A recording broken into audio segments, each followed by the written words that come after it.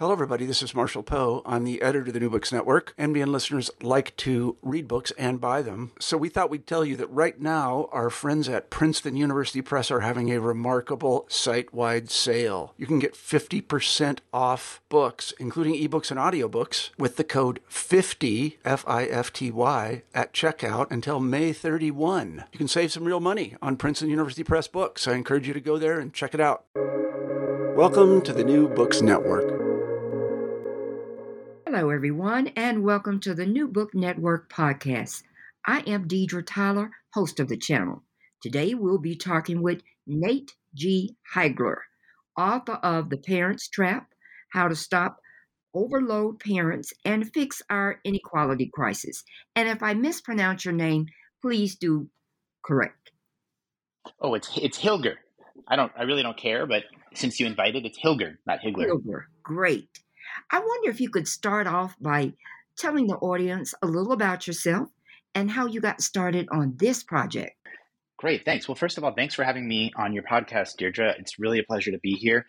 I'm Nate Hilger, as you said, and I got a PhD in economics at Harvard for my graduate training at a time when a lot of really exciting new big data sets were becoming available to social scientists. And one of the coolest applications of those data sets was to dramatically expand what we could study about childhood opportunity and the impact of different childhood opportunities on long-term outcomes, stuff like income and final educational attainment and wealth and stuff like that, that really, shapes people's lives. And I was really interested in that just because I had grown up in a very economically diverse place, Orange County, California, in the 1980s. And I feel I really saw firsthand how some of my more affluent friends whose parents had a lot of fancy educational credentials, they had so many advantages outside of school that my other friends didn't have. They had, if they needed it, they had tutoring, they had counseling, they got private sports lessons and coaching, they got obviously better healthcare, they got, all kinds of special educational advocacy from their parents. And so I was really interested. It seemed to matter to me, and I was excited to study it up close in data. And then I wound up teaching a course when I was a professor at Brown on inequality of opportunity in the United States, kind of giving an overview of this exciting emerging new literature. And that led me to write this book, which I think is an attempt to change how we view parenting and to focus on the inequality that results when we don't help parents enough. Now, you described the ghost industry at the beginning of the book. Can you tell the audience about that ghost industry? Yeah. The ghost industry is the biggest industry in the country. It has a total GDP, if you measure it in a fun, more accurate way, of about $5 trillion or more. It has the most employees of any industry in the country. And it has given how huge it is, it has almost no political power. It doesn't have a central lobbying wing like the Chamber of Commerce or anything. It doesn't have a union. It doesn't have anything to really ensure that its voice is represented in political decisions. And of course, that ghost industry is parenting. And another way to think about it, it's the child development industry. There are industries that make roads, transportation, and cars. There are industries that make phones and telecommunications. There are industries that make all kinds of things. And parents are really the foundation of the industry that makes human skill. And that's the child development industry. Now, you talk a lot about skill growth in parenting. Can you explain that in terms of how important it is? Yeah. So parents are really endowing their kids with the skills that will determine the shape of their career. These skills are not just math and reading. They are things that span social and emotional skills, things like resilience, things like empathy, to understand how other people will react to your actions and words. They are things like, specific skills like how to play a musical instrument or how to throw a baseball. And this large portfolio of skills really should be viewed almost like a financial bequest. Some parents are fortunate to leave their kids with large financial bequests worth, maybe $1 million or more in a small share of cases. But in a much larger share of cases, the main bequest of economic value that parents leave to their children is this portfolio of skills that they help children to develop early in their lives. Now, you mentioned that 90% of the time is spent outside of school. Why is this fact so very important for policy makers? I think a lot of people will hear us talking about how parents are the bedrock of child skill development, and they might have this reaction, which I also had before I wrote the book, that, well, wait a minute, isn't that what our public K-12 education system is for? And it seems like kids spend a lot of time in that education system. The fact is, that education system is much more limited than we realize. It only starts at age 5 when kids go to start kindergarten. And it's only in session about half of all days each year once it starts, because there's summer break, winter break, spring break, and weekends. And then of those half of the days that it's in session, it's only operating for about a third of the day.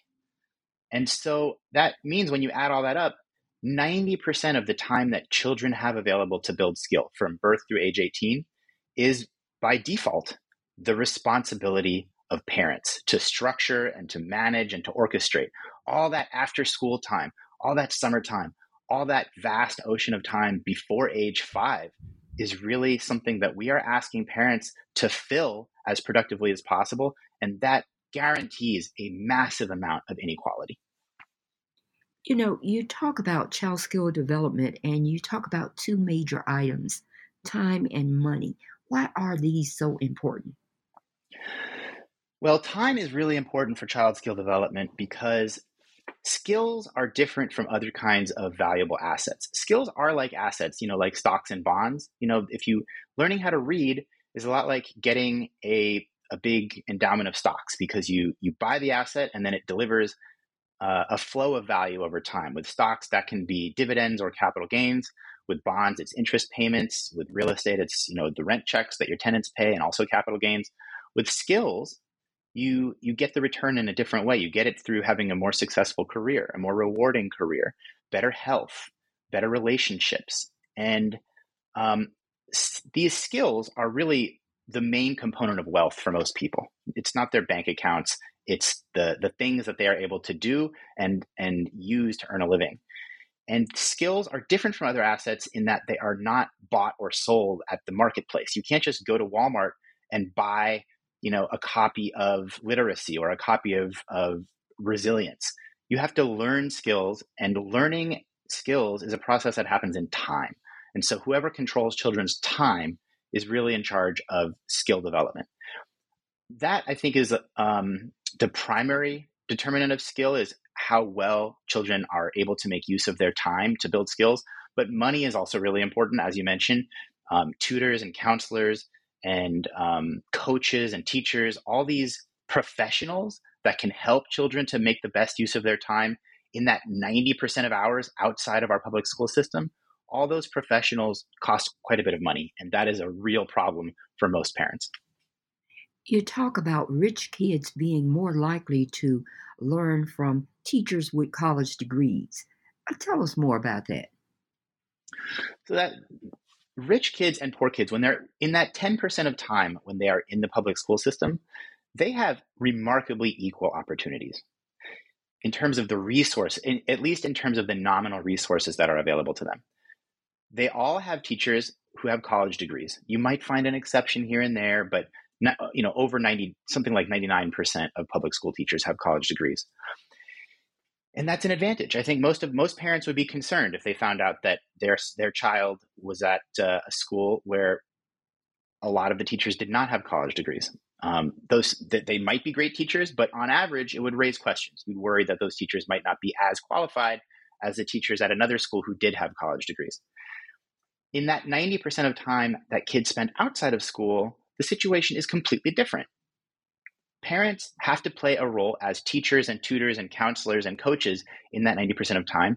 And parents have radically different qualifications and life experiences that enable them to fulfill those roles more and less successfully.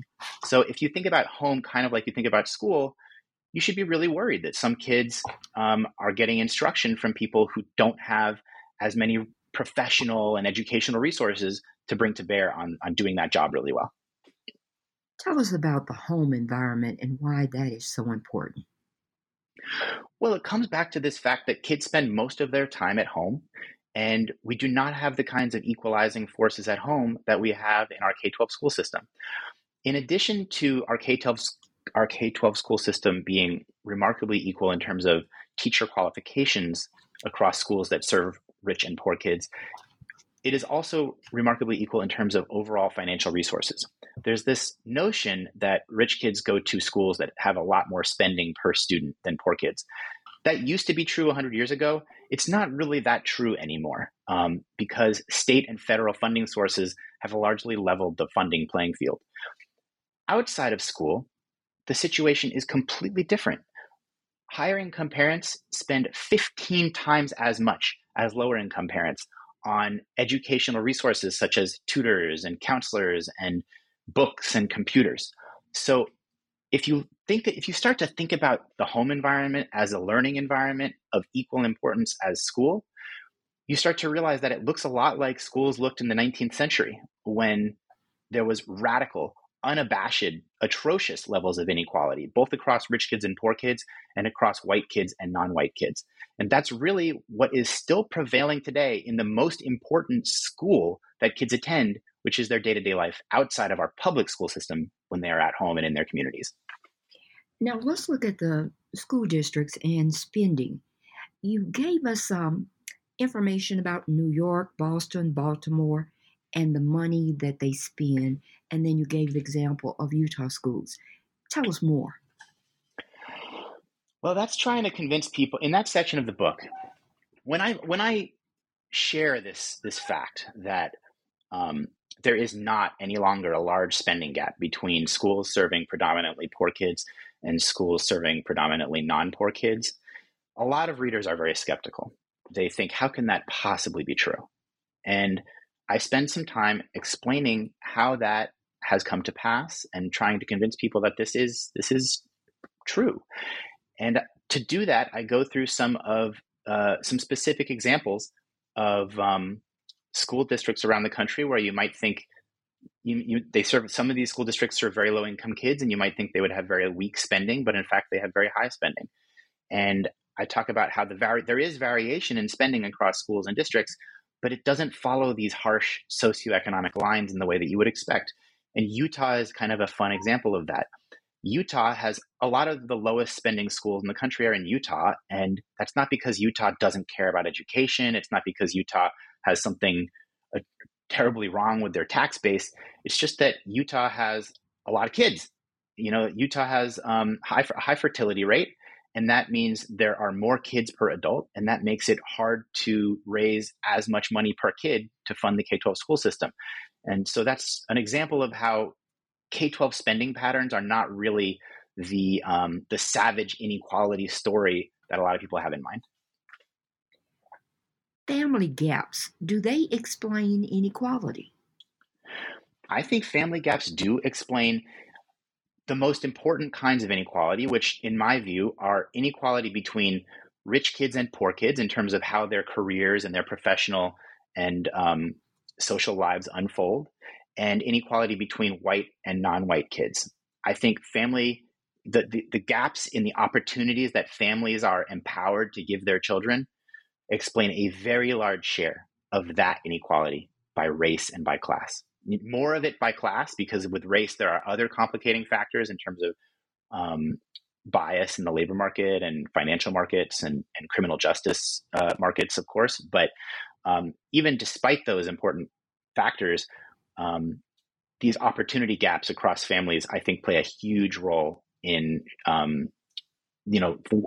explaining these unfortunate patterns that rich kids grow up to earn, over $1 million more over the course of their lives than poor kids, because they have so much more successful careers, because they've had the opportunity to build so many more skills when they enter the labor market.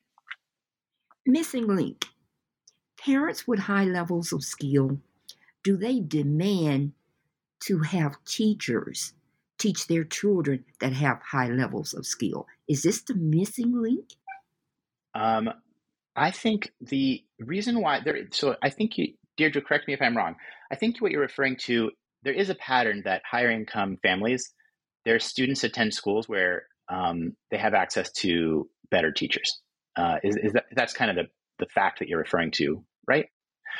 I think part of that could be that higher income parents are more demanding and are more fluent in bureaucracy and advocating for their kids through these complex educational systems. But I think there's a deeper force at work here, which is that higher income kids are easier to teach.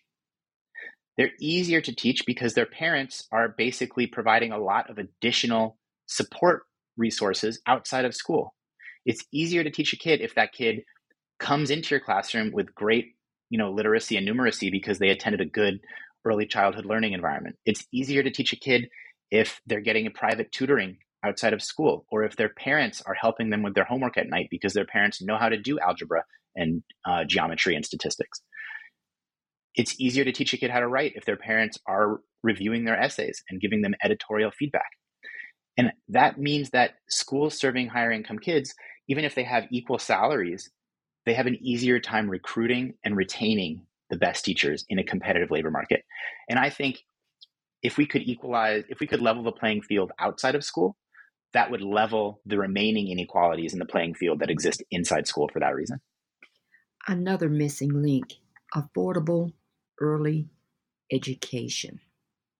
Tell us, what did you find about the early education?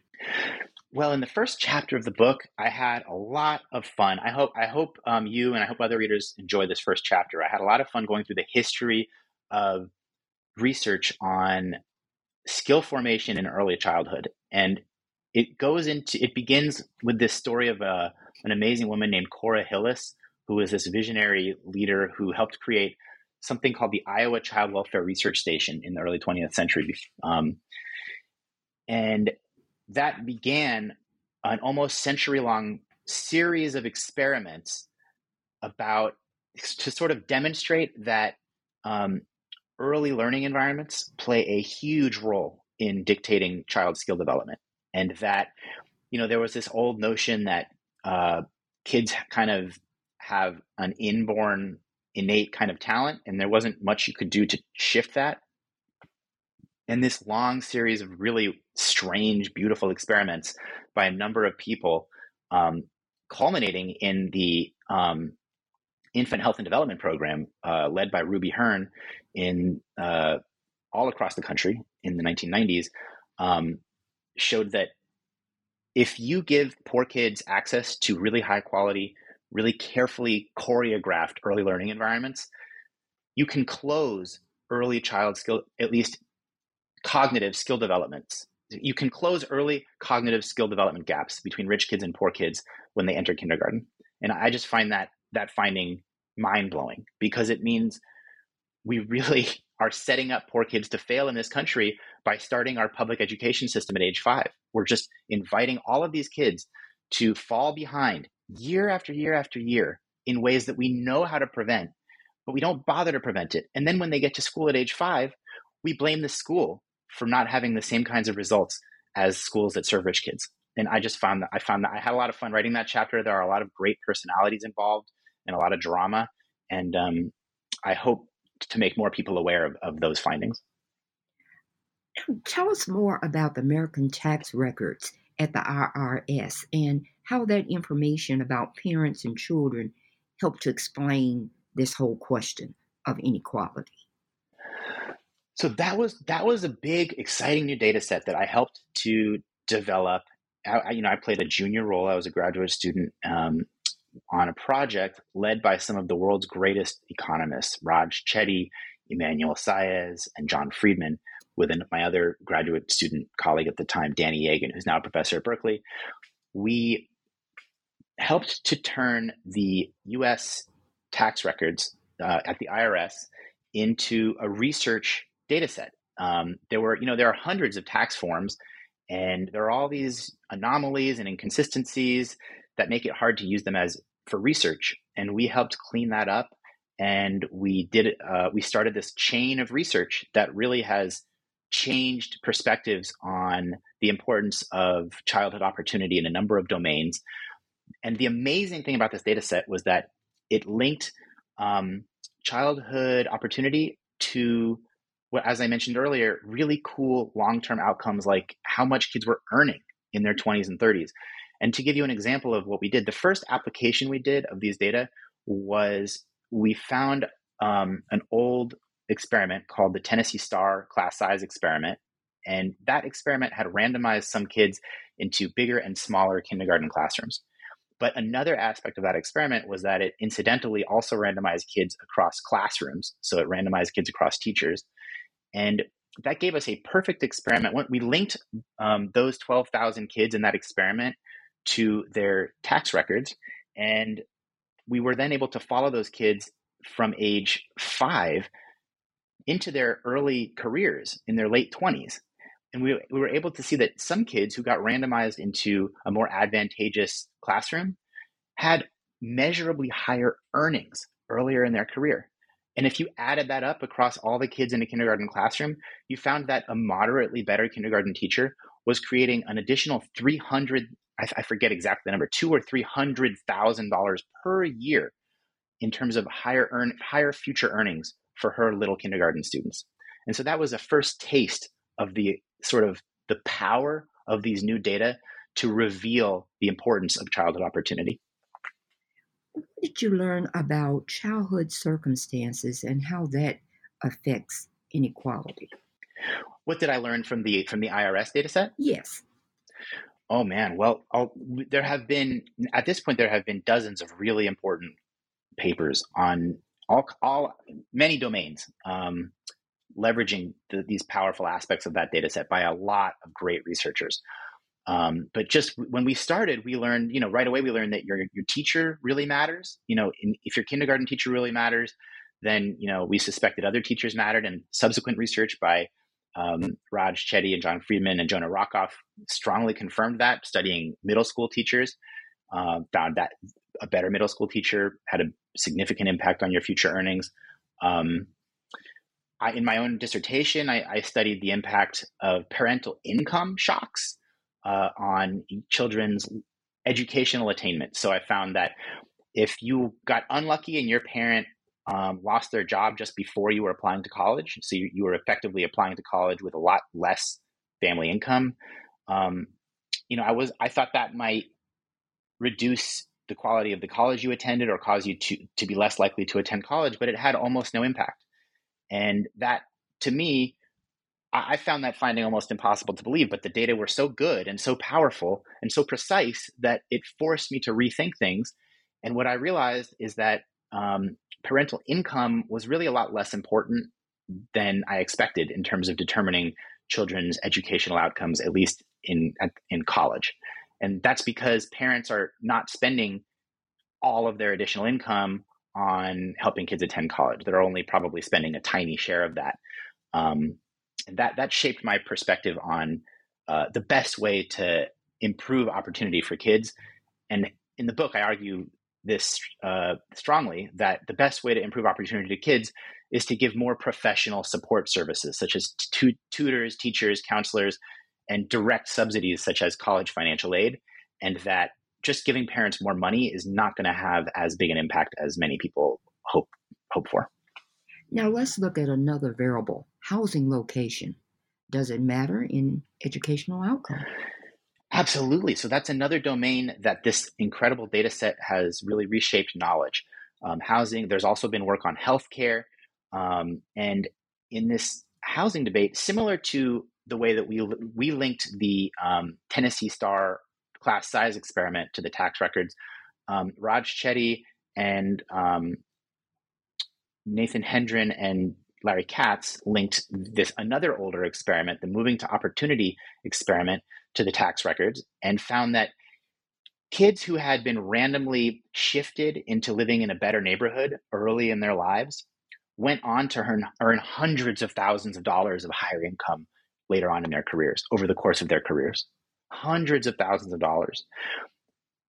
And that finding was only there for kids who got shifted to a better neighborhood early enough in childhood to reap the full benefits.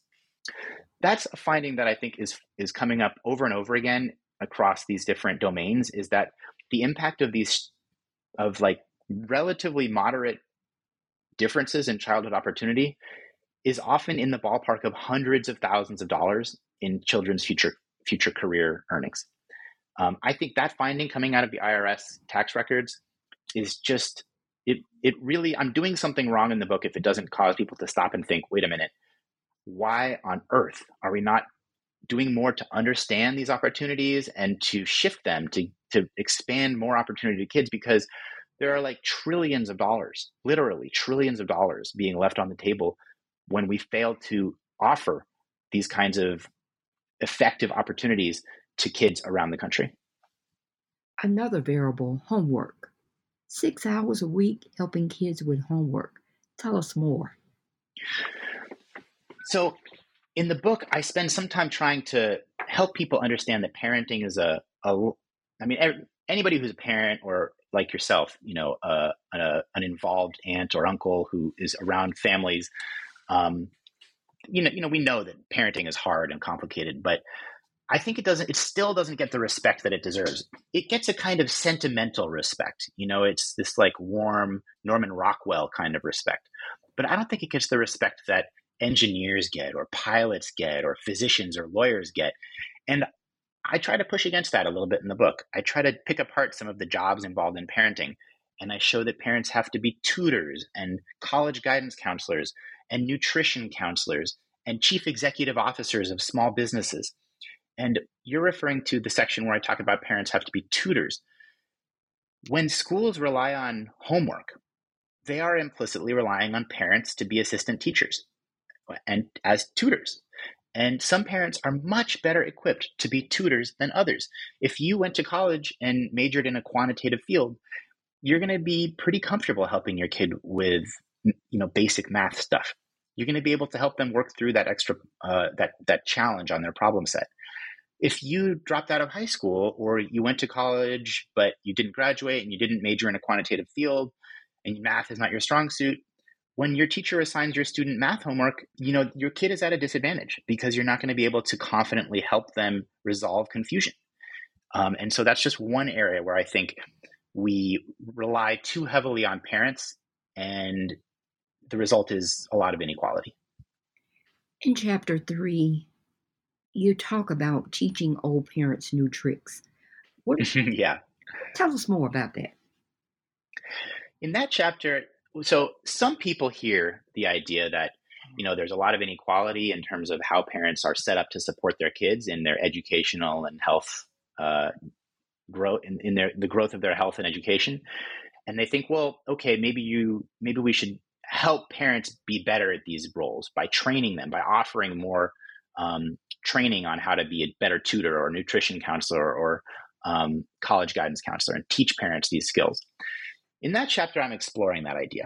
And there's a long history of parent training programs in psychology, especially. And in this chapter, I review the evidence, and I find that two findings. One, when there are studies that get parents to attend these programs, they pretty often find significant benefits. Parents certainly can learn how to do their jobs better.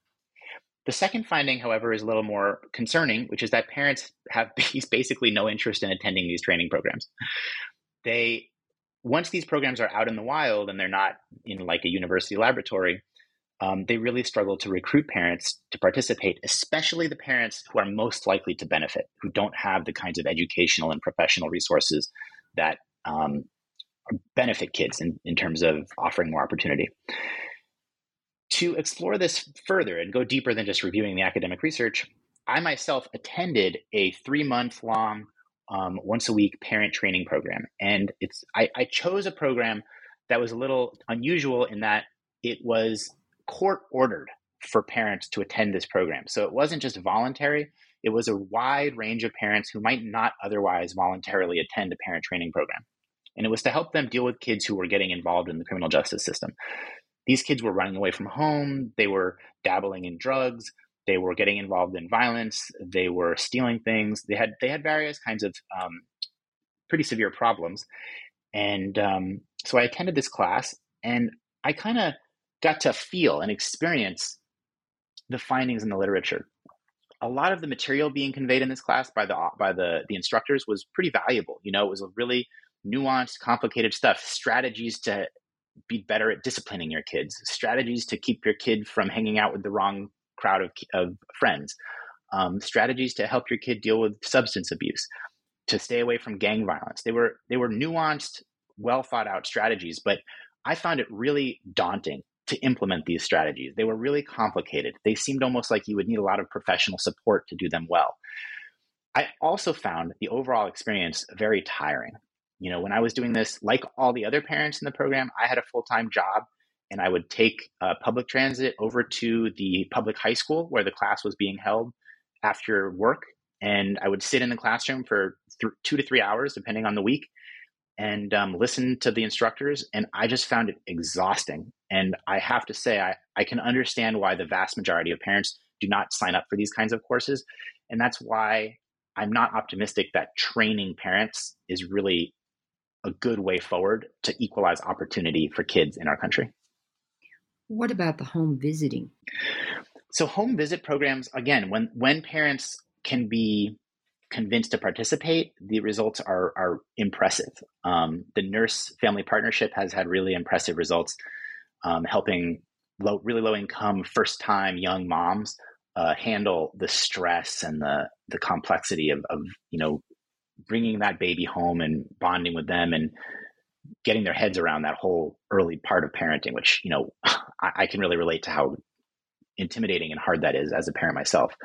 But again, these programs struggle to recruit a lot of participants. And even though they are probably, in some cases, they can be cost effective and they might be worthwhile for subsets of parents, the impacts are nothing like what you see for great early learning programs, like good early education programs, or even like tutoring. I think the best path forward is not to invade parents' homes. It's, with appointments that are kind of cumbersome to keep, and you might be tired in your pajamas and haven't showered in 3 days, and now a social worker wants to come to your house. I think that can be valuable, but I think the really big ticket thing we need to do to level the playing field in our country is not train parents and not do these home visiting programs, but to just make professional services from tutors and counselors and coaches and teachers much more widely available in that 90% of time the kids spend outside of school. And that might be through subsidies to local early learning centers, subsidies to school systems to provide much richer support in terms of tutoring and extracurricular and summer activities, better support for college preparation and college guidance. A lot of the things that higher income families routinely provide to their children, but are off limits to large swaths of American children. Chapter 4, you talk about structural challenges. Do you want to say anything about the IRS data and the structural challenges? I think the place where did you have one in mind, Deirdre? Well, before I dive in, I think you talked about Poor Penny and Lucky. Yes. Mm-hmm. We've talked about that a little bit earlier in our conversation about how I found in the IRS data that parental income was a surprisingly unimportant determinant of children's college outcomes. One of the structural factors that you might think would limit parents, so in this chapter, I talk about a number of structural factors that make it really hard for parents on their own to build skills effectively in kids. One of those structural factors is practice. If you're a teacher, if you're a professional teacher, you might teach algebra to 100 kids a year. So that gives you a lot of repetition and experience and practice, and that really helps you improve your productivity over time. If you're a parent, you don't get that kind of practice. You have 1 or 2 or maybe 3 kids, and that means you get to go through algebra 1 or 2 or 3 times. You don't get that practice. So that's one structural factor. Another structural factor I talk about that links up to the IRS data is something called the borrowing constraint. Normally, in our economy, if you want to buy a big ticket item that you can't pay for up front, you take out a loan.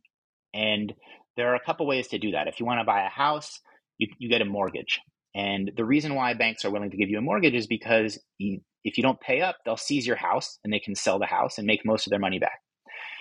If you're a small business, and you want to buy capital for your new restaurant, you can get a loan from the bank because the bank knows that capital is going to generate income, and you can use that income from selling meals to customers to pay back the loan. If you're a parent and you want to spend $100,000 to give your kid 5 years of private, high quality early childhood education, good luck finding a bank to give you that loan, because the impact of that investment is more opportunity and higher income for your child throughout their future career as an adult. But you don't own that income. Your child is not your slave. You don't own their income. And so your child would have to voluntarily give the money back to their parents so that their parents could repay the bank. And that's just not a viable notion for a financial market.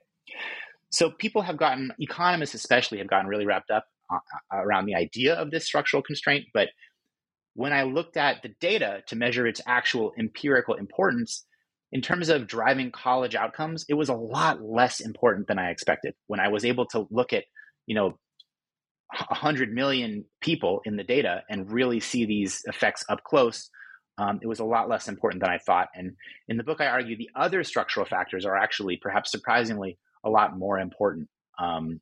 In terms of just building skills is a really hard thing to do. And if you're a parent and you don't have the information or the practice required to build these skills, you're going to struggle. And I was really surprised to see sociologists, especially, Annette Leroux, this wonderful sociologist, really reach the same conclusion when they observed families up close. They found that the lower income families were struggling to provide the same kinds of opportunities to their kids as the higher income families, but it wasn't just about affording things. It was really about being able to master the complex craft of child skill development. Chapter 5, Skill Development and Racial Inequality. One statistic you told us was 1970 Black male earning power was 50% less than white men. But in 2014, Black men earning power is 65% less. What's going on there? Yeah, so that pattern has been really sad and frustrating for a lot of people to watch play out. I think if you went back to the civil rights movement and the legislation, the crowning achievements of that movement, the Voting Rights Act and the laws that prohibited discrimination in labor markets and housing markets and financial markets, you would have, I think, optimistically hoped that Black men would be earning a lot more today than they are. And what I argue is that narrowing, sort of making it legally harder to discriminate was, in retrospect, a lot less powerful than you might have hoped. And the reason is because it didn't do anything to address skill development opportunity gaps that remain today between white kids and Black kids.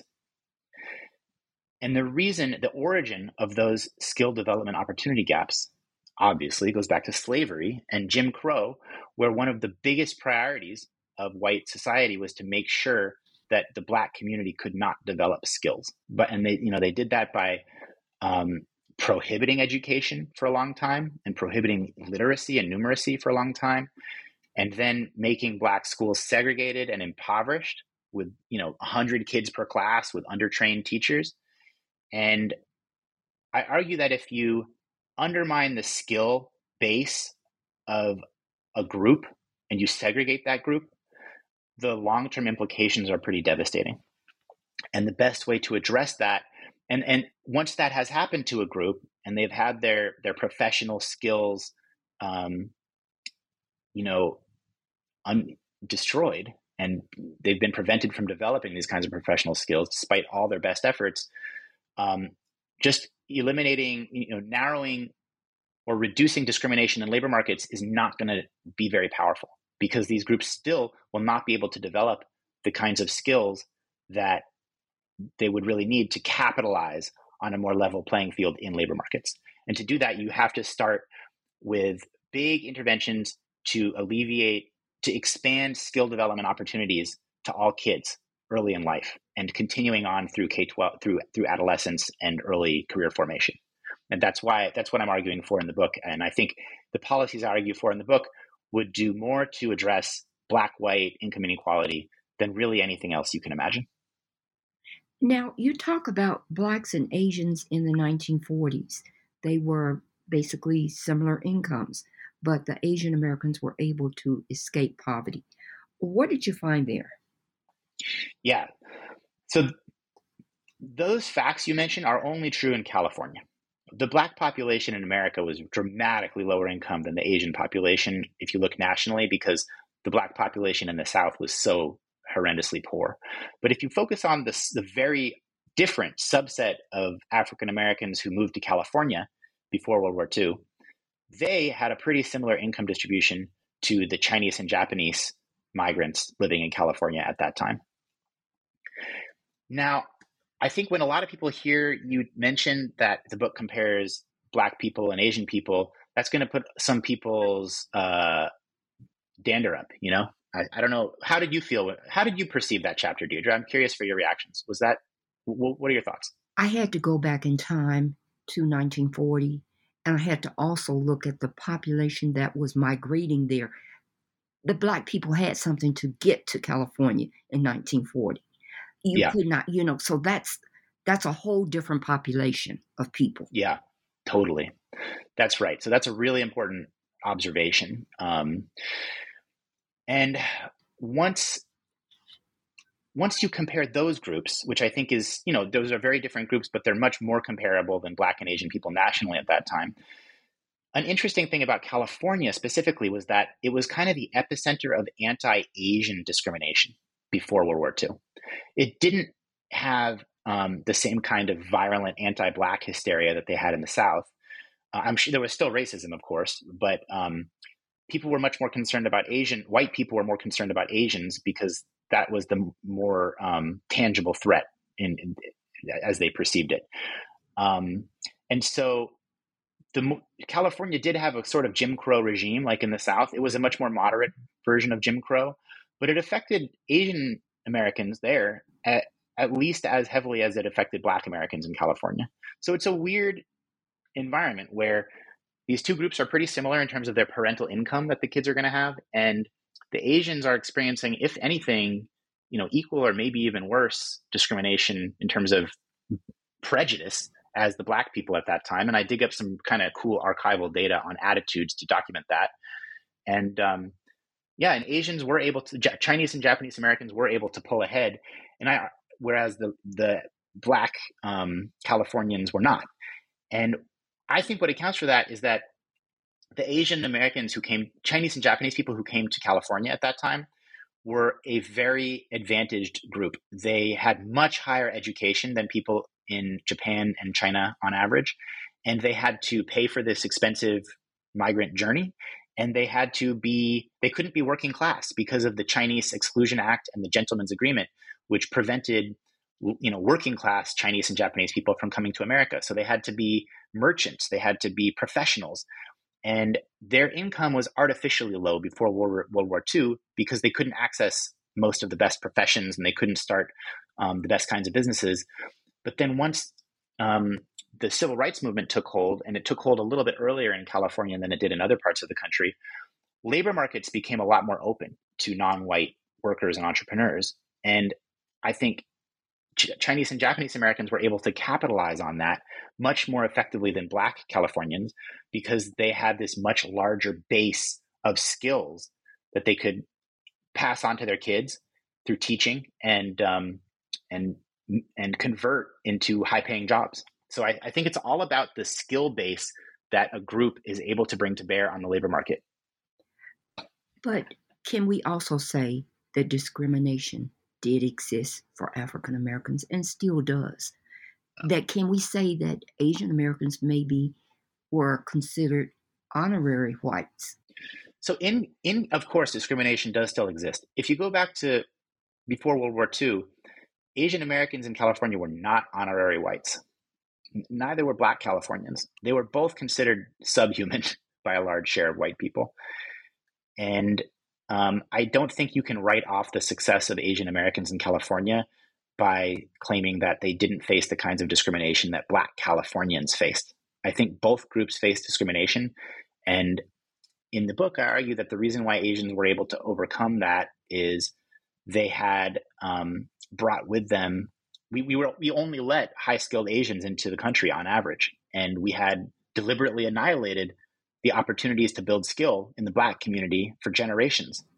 And the optimistic implication of this interpretation is that if we are able to invest more heavily in Black children's skill growth through not just the narrow slice of childhood that is K-12 education, but also through early childhood education, age 0 to 5, through tutoring, through extracurricular after-school programs, through summer programs, through college guidance counseling, through apprenticeships and early career formation.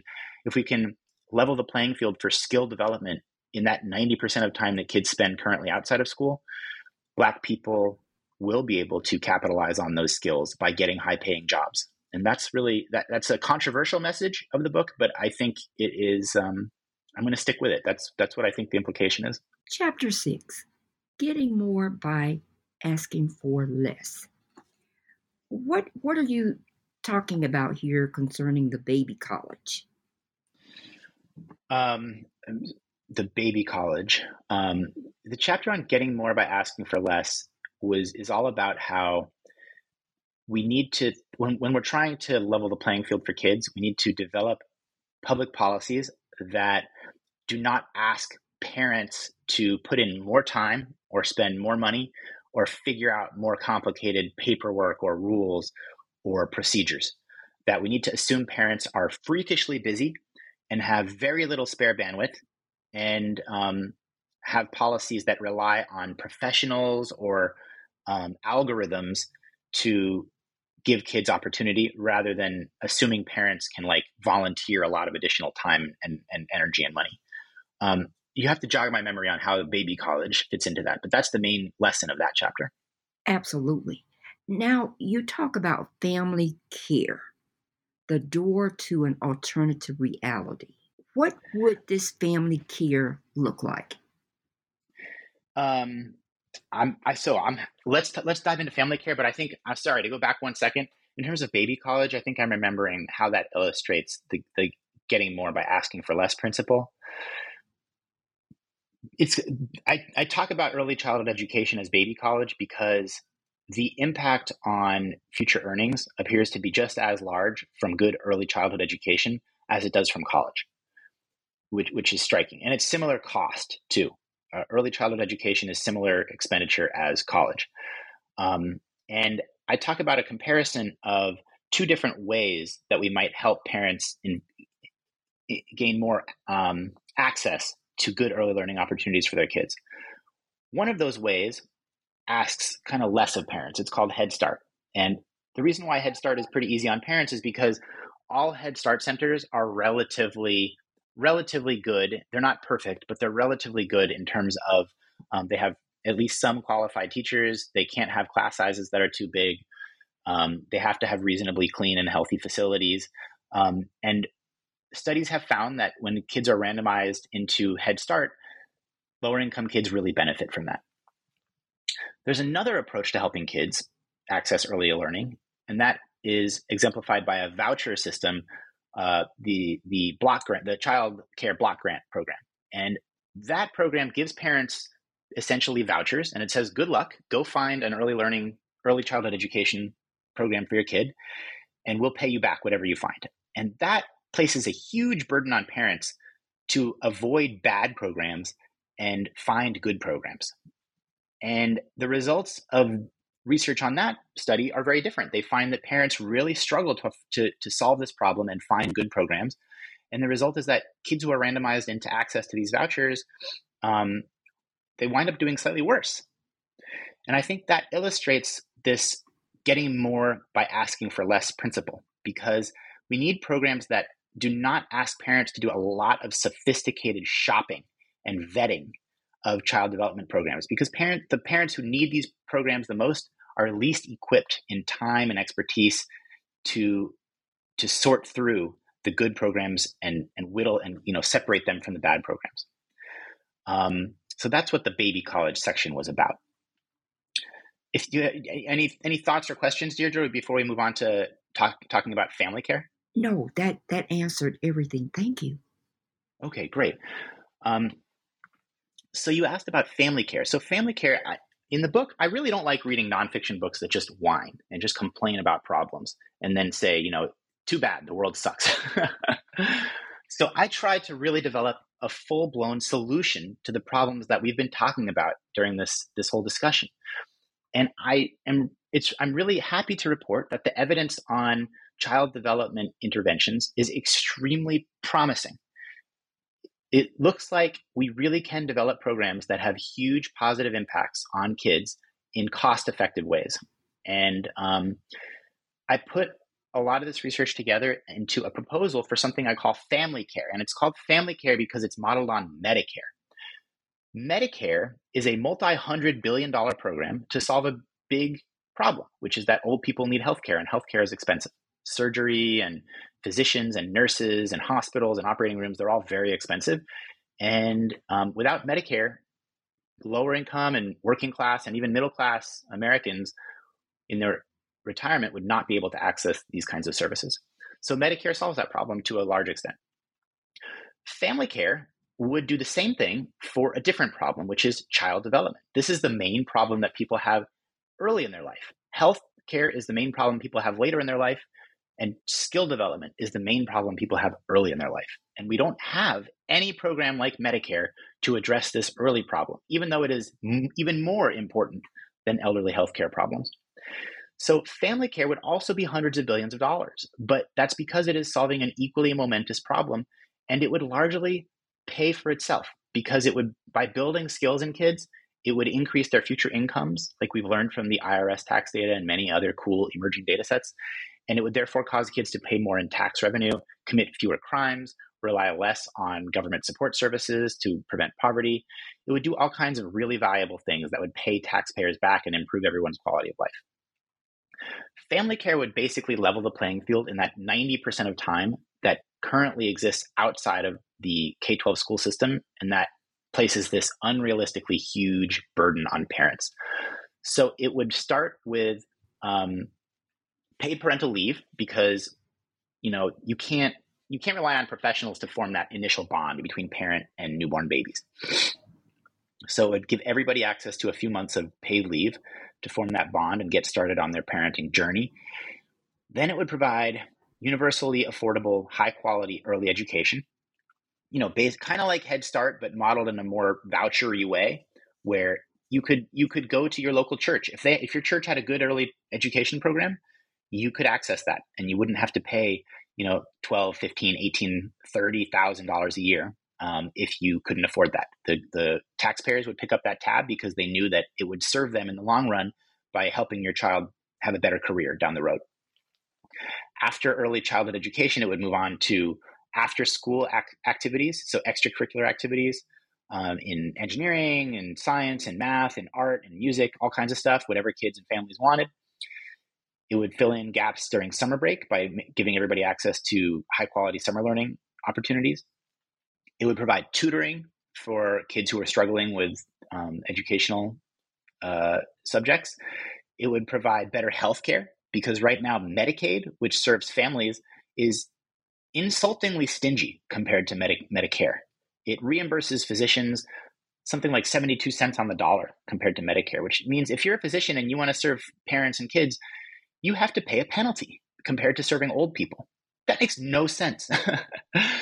In addition to improving healthcare for families, family care would also fill in gaps in college guidance counseling and various other human services. Basically, the idea of family care is to make professional support much more widely available through local community organizations to lower income and working class and middle class families in ways that today only affluent, highly educated families are able to access. And I think this would dramatically level the playing field. It would make lower income families reach, their early careers in a position to compete with higher income kids. There would no longer be this predestined nature of life in America where low income kids have worse careers than high income kids. And I just think that would be so great and such a great investment for our country. Well, I've taken up enough of your time. Can you tell us about the next project you'll be working on? I can. The next project I'll be working on is a girl who my wife and I gave birth to a week ago. So we have a toddler, a little boy, and we now have a tiny little girl. And I will not be thinking about books very much over the next few months. I'll be trying to keep this little creature alive and stay awake and not go crazy. So that's my next project for now. We'd like to thank you for being on this podcast.